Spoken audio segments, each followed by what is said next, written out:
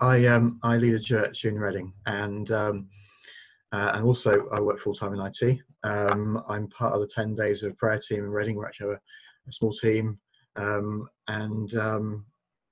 part of the Burn 24/7 team as well. And there's quite a lot of overlap there between the two teams. I'm just going to pray for a moment before we start. Would you reveal your words to us today? Would you reveal what you want to do in your church and in us personally today by your Spirit? Amen. Okay, so I love that reference to the vision. I'm going to be touching on the 24/7 prayer movement in my talk. So I just love the way the Holy Spirit does that. I'm going to be looking at just what God is doing in the church today. Obviously, we see that God is doing a thing in this moment, but how does it fit into something bigger? And also talking a little bit about the Reading 10 days of prayer team and how we're experiencing what God is doing in this moment. But first of all, I'm going to read from Isaiah. It's chapter 6 and verses 1 to 8. I'm reading from the NIV. In the year that King Uzziah died, I saw the Lord high and exalted, seated on a throne, and the train of his robe filled the temple. Above him were seraphim, each had 6 wings. With 2 wings they covered their faces, with 2 they covered their feet, and with 2 they were flying. And they were calling to one another, Holy, holy, holy is the Lord Almighty. The whole earth is full of his glory. At the sound of their voices, the doorpost and the threshold shook, and the temple was filled with smoke. Woe to me, I cried, I am ruined, for I am a man of unclean lips. I live among a people of unclean lips, and my eyes have seen the King, the Lord Almighty. Then one of the seraphim flew to me with a live coal in his hand, which he had taken with tongs from the altar. With it he touched my mouth and said, See, this has touched your lips, your guilt is taken away, your sin atoned for. Then I heard the voice of the Lord saying, Whom shall I send, and who will go for us? And I said, Here am I, send me.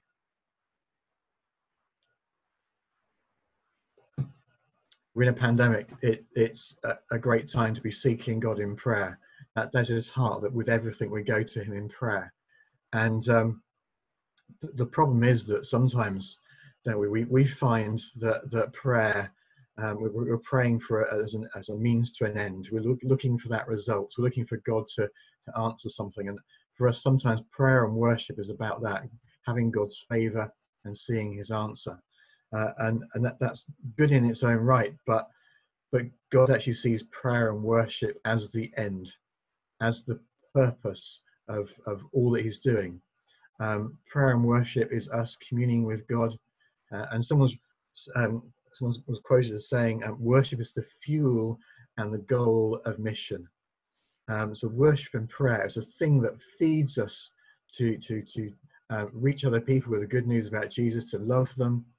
But also it's the goal as well. He wants more worshippers, more people in his kingdom to dwell with him, to spend time with him. And so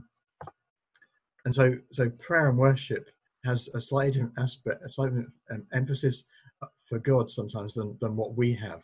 We see him sometimes as a slot machine, and he sees it more as a relationship. Obviously, that's a bit of a generalization. We sometimes get it right, but so often we get it wrong. And God's wanting to change the whole relationship between church and prayer and worship.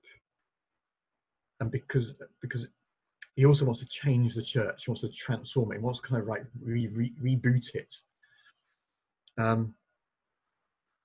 Imagine Isaiah in that passage, walking into the temple in that vision, walking into the throne room of God with a shopping list, and being completely oblivious to the glory and the awesomeness of God, and just reading out his shopping list of things for God.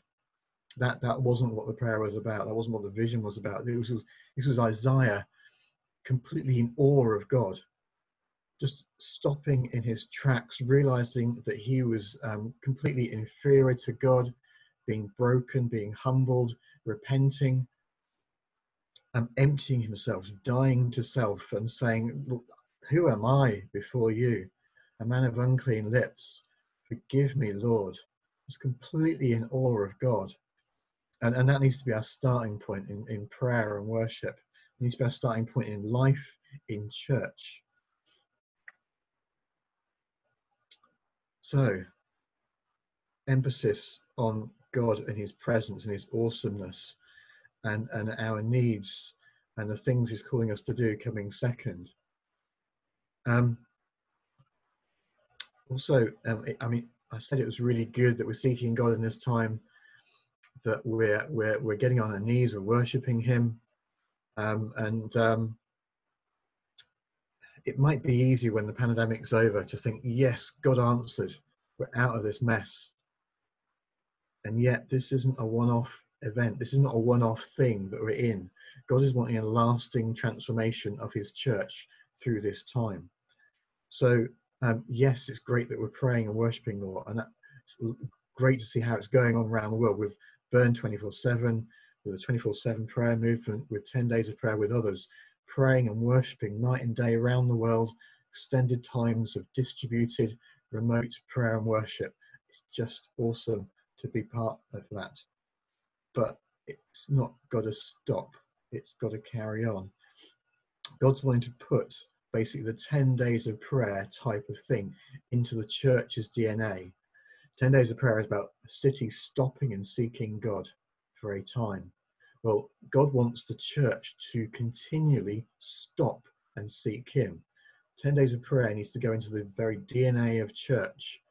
So church becomes about stopping continually, waiting on God continually, looking to his presence, his awesomeness continually. That kind of Isaiah 6 vision of God feeding all that we are, being all that we are, and that everything else comes out of that. Now that's not easy. What we're talking about is a whole transformation of the global church around the presence of God. And leaders like myself in a church are a ceiling, as well as an encouragement to prayer and worship. So if my congregation see me on my face before God, they'll think, hey, that's okay. I could do that. If they never see me on my face before God, they'll think, well, that's a bit weird. Maybe I shouldn't be doing that. But they'll be the burning ones, the ones that are just on fire for God and just go for it, whatever their leader's going. But very often leaders can be like a ceiling, so that the limits of our passion for God, the limits of our prayer and worship for God. If I'm not praying through the night, why would my church pray through the night? So we need to be praying for our church leaders across the world, that they go that next level with God, that are just on fire for God, that they have a courage to do things differently, to look ridiculous like David did before the tabernacle in the desert. So that's my prayer, that we pray for our church leaders, pray for myself, that we go beyond where we're at, that we then can take others into that place as well. And the whole church, we need a mindset change, a whole mindset change. Well, church is focused on seeking the presence of God, like Isaiah, just being in awe of him, stopping in his presence. And then notice what happens. It's God leading what happens. God says, who will go? Who can I send? And Isaiah says, me, I'll go. And that's the way that church should be, where we go into the presence of God, we stop with him, we dwell with him, we worship him because he is worthy. And then eventually he'll say, now I've got some stuff that I want you to do, so go. Go with my word and my authority and in my timing and with fruit. You'll see fruit. We go because we've seen him, we've experienced him. So our social action, our outreach, our mission comes out of that presence of God experience, that encounter with God. It says in 1 John, we love because he first loved us. We have to experience that love so we can take it to the people around us. So we need a mindset change for that. And it's going to be like Ezekiel 47, the river coming out of the throne room, out of the temple of God. As we just seek to encounter him, seek to receive from him. I mean, not out of us, but out of just wanting to please him, then the river of blessing will come. only come when we stay in the temple, we worship in the temple, and we raise up his name because he is worthy. We get on our knees, we get on our face, and we worship night and day, and we pray night and day. And then the anointing will come from the temple and will flow and bear fruit for the nations.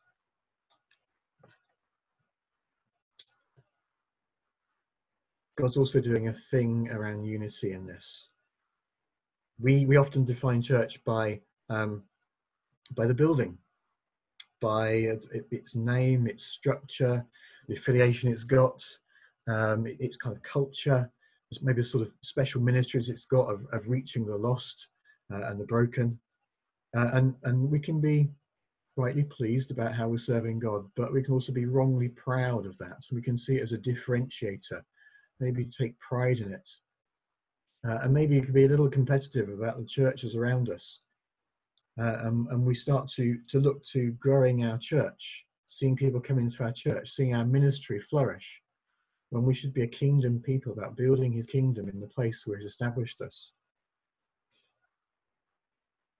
In encounter with God, we lose those distinctions. I've been blessed over the last year and a half-ish to be involved with Burn 24/7, helping out with the team in Reading, and also since the autumn, helping out with the 10 days of prayer movement as well. And in those, we see that our distinctions of which church we come from become irrelevant. In the 10 days of prayer team, we've got 8+ others are coming around us as well, which is great. And we've got 6 or more churches represented. There's a variety of churches just working together. And when we're in the presence of God, which church we've come from is irrelevant. We just honor each other, support each other, build each other up, and work together. And incidentally, in Reading, we've got a group called, well, we've got several unity groups. One's called Transform Reading. Church leaders get together, maybe 40, 60 each week, in churches and Christian charities, to support each other, to pray together, to network, to honor one another. And particularly in this pandemic, it's been great to see how the church has worked with the charities, and the churches have worked together to really kind of bring a kingdom response in Reading to the pandemic. And that's just coming about because we've just for 20 years been meeting together and praying together in the presence of God. God is claiming back his church. It's not ours. Often we think it is when we've put in long hours, when we've got a ministry. Maybe we've been doing it for a long time. Maybe things haven't gone well. We think it's all about us, and it's not. It's about him. Remember, he bought his church with his blood, and we haven't done that. Only Jesus Christ has bought his church with his blood. He's claiming it back to glorify him. He wants the church to glorify him. It's calling it back to be one people. Okay, in all our diversity, our different cultures, our different styles of worship, but network together, honoring each other, one people around his presence, and to be rebooted, transformed, be changed. So, how would the Lord God stop us from seeing our buildings, our regular programs, our services, and our worship, and our great infrastructure, our technology as being too important? How would he turn us from those as being the focus? How would he turn us from those to just stop and seek his face and long to be with other Christians? He started it. In this pandemic, he started it. Prayer is no longer about us. It's about him. It's about seeking him. Prayer used to be about us finding it when it was convenient to us. And now suddenly we're challenged to pray and worship differently. It's not just turning up on a Sunday or to a prayer meeting where we expect to be. It's suddenly having to go online on Zoom. It's suddenly Zoom is there day and night. And there's an urgency to pray for our nation, pray for healing, pray for restoring, pray for repentance. And so we have this need to pray. And suddenly it's kind of it's there, it's all over us. I just want to read something to you from Isaiah 62.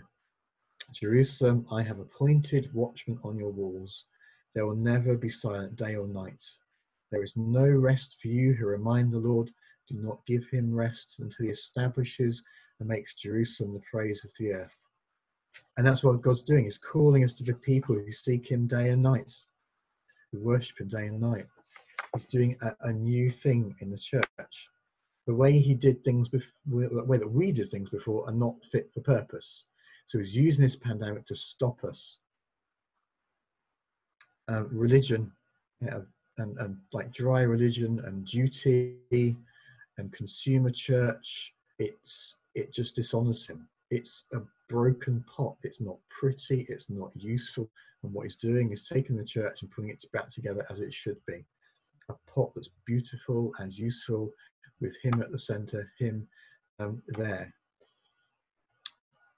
Church after the pandemic needs to be different. So if you're thinking we want to go forward into back to normal, well, sorry, no, you've missed the point.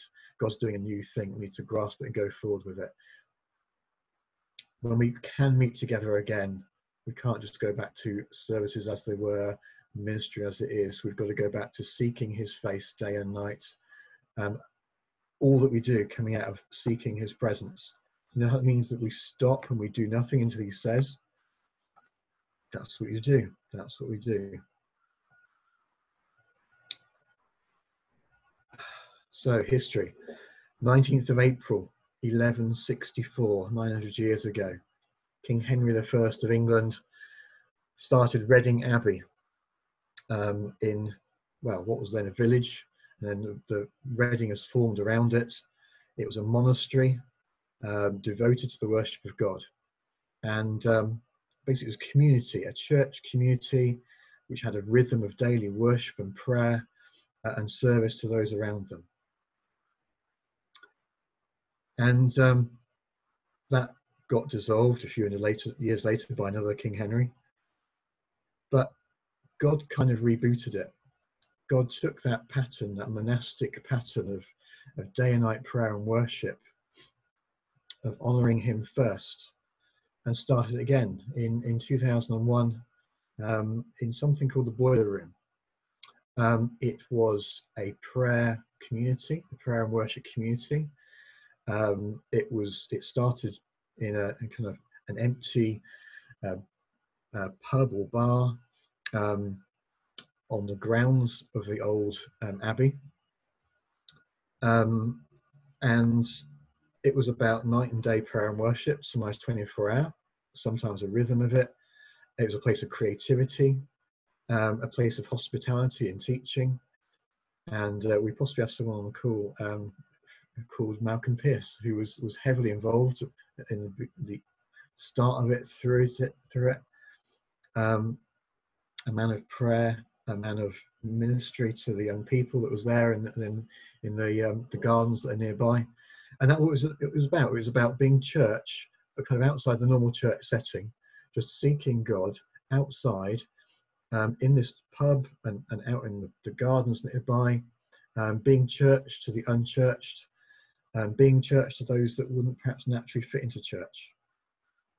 He told a story of a young person coming into the Boiler Room where people were praying and so on, and saying, I don't believe in God, but you can really sense his presence in this building, because they were just seeking God night and day.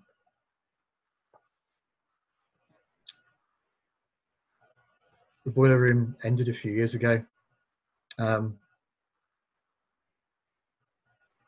My story, my involvement in the 10 Days of Prayer movement started last May, June time, when God kept waking me up in the night that he wanted and saying that he wanted a new Boiler Room. And I was like, whoa, that's awesome. But wow, that's quite a challenge. And then as I prayed into it, I realized it was actually bigger than that, because what he wanted was not a new Boiler Room as it was before. Yes, there might be that kind of meeting together point in the future, but he wants the whole global church, certainly the Church of Reading, to be transformed into a Boiler Room where we're seeking him his face night and day. It was all about prayer and worship, and then everything else that we do comes out of that. So there were 6 properties of practices of the Boiler Room. So it was prayer and worship, creativity, hospitality and teaching, mission and mercy. And all those come out of that meeting with God. Now, at the time of the Boiler Room, church leaders like myself didn't realize what the Boiler Room was. It was God's pattern for church. Actually, it was Acts-style church today. Remember what it says in Acts? They devoted themselves to the apostles' teaching, to the fellowship, to the breaking of bread, and to the prayers. Then fear came over everyone. Many wonders and signs were being performed through the apostles. Now all the believers were together and held all things in common. They sold their possessions and property and distributed the proceeds to all as anyone had need. Every day they devoted themselves to the meeting together in the temple complex and broke bread from house to house. They ate their food with joyful and humble attitude, praising God and having favour with all the people. And every day the Lord added to them those who are being saved. And that's obviously his pattern for church, his ideal for church. As a church leader, I'd love to see that, but it seems impossible. And the idea of like the whole of the church returning to be an Acts-style church, that looks like impossible times impossible. But hey, we've got a God that can do it.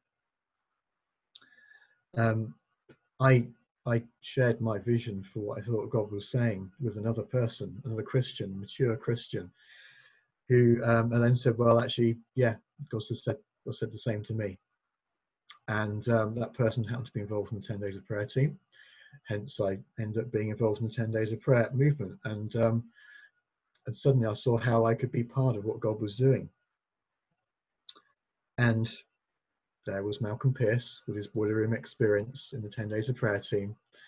And in fact, in the 10 Days of Prayer team, we have people with all those 6 practices of Boiler Room, people who with a heart for prayer and worship and creativity and mission and mercy and teaching and hospitality.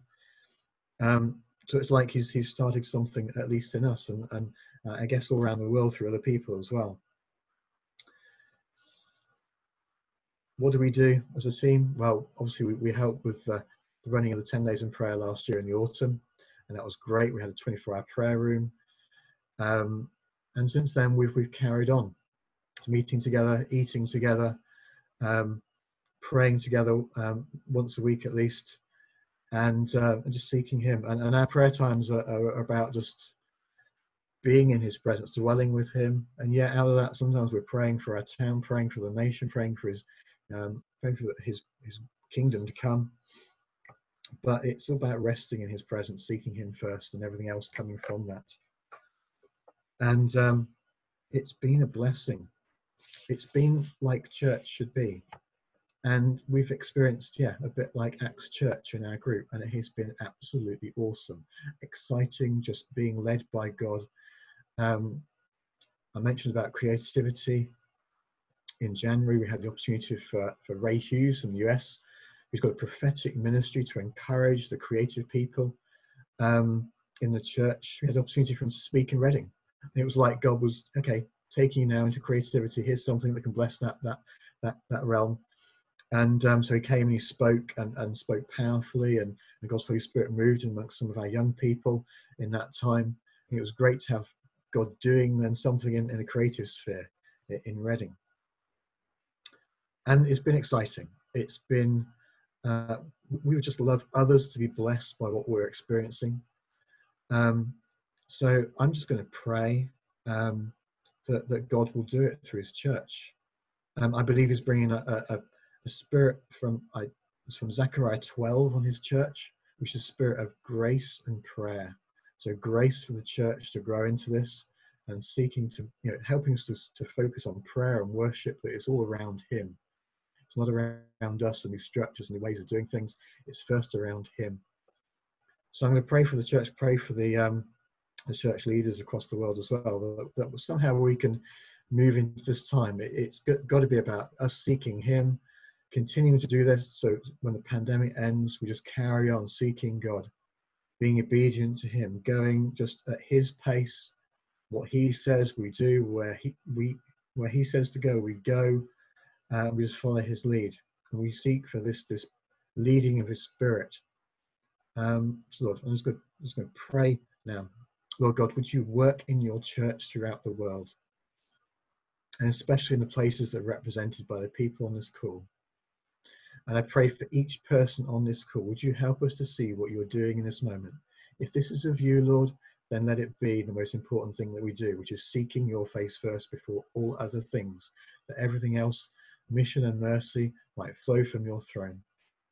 Lord, help us to lay down our lives to seek you first, our jobs, our possessions, our church, our family actually is nothing compared to seeking your face. So help us to do that first before all things, that we might be a people around the presence of God, and that our church structures and our church practices and programs and services and all that we do to serve you in our jobs and serve you in our church flows out of that. And we pray for church leaders in this time, Lord, that you'll give us courage to take forward at the church into new things, not feel that we have to fit an old pattern of doing things, not fit the needs and the desires that a church might have, but to take them into new things, to have the courage to seek you, to get on our faces before you, to be passionate about you like David was, like Isaiah was in that throne room. Seek you first, that all things might flow from it, Lord. We need your church to be changed. And I think you want your church so much to be a beautiful new bride, fitting for your kingdom to come again. So Lord, help us in this, I pray, by your Spirit. Amen.